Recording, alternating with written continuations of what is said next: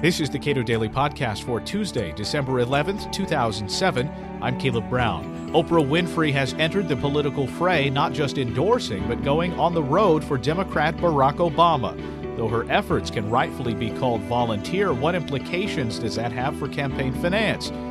Given the influence that Oprah wields, is it right to allow her to donate her very valuable time and at the same time deny others the right to contribute an equivalent number of dollars to any political campaign? John Samples, the director of the Cato Institute's Center for Representative Government, responds.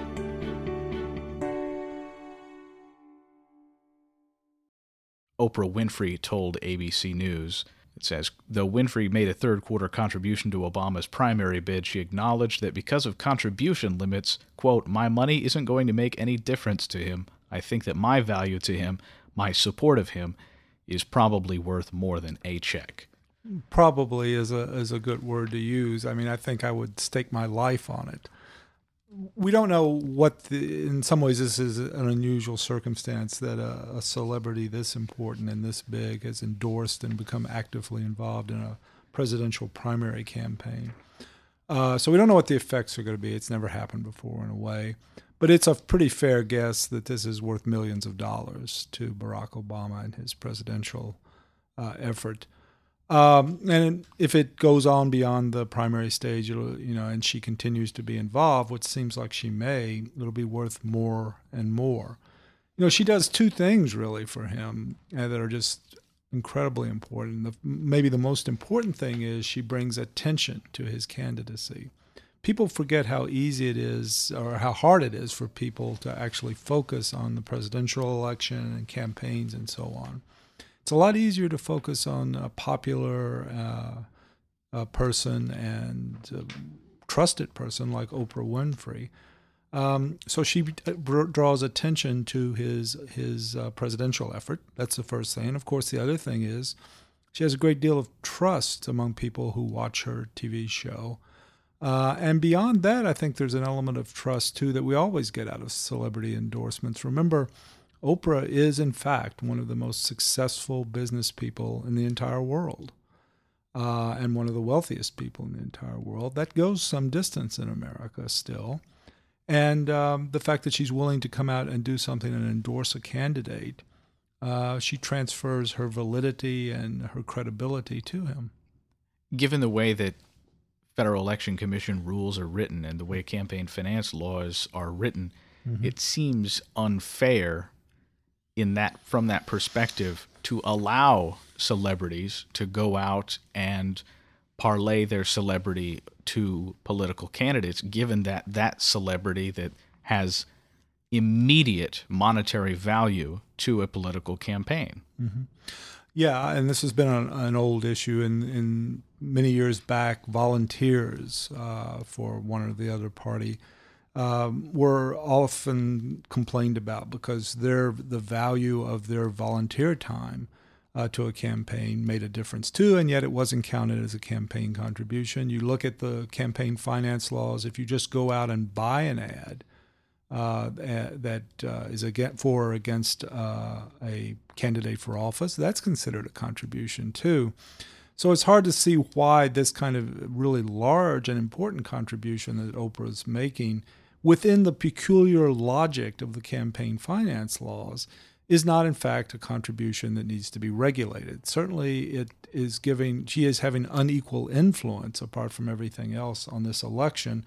But then you have to step back from the logic of the campaign finance laws and realize that what she is doing directly is exercising her freedom of speech, which she has under the First Amendment. All Americans have. And that, in fact, it does help Barack Obama. But that's the point. She has that freedom. The question is not really whether she should be able to do that. The question is, why is it that these other kinds of people who want to give contributions that are somewhere along the same lines or less, it would be hard to give as much money as the value of Oprah's contribution, I think. But it's why can't they also? They may wish to give it to a candidate directly. They may not be able, in terms of, you think about a lot of people who might wish to be interested in politics.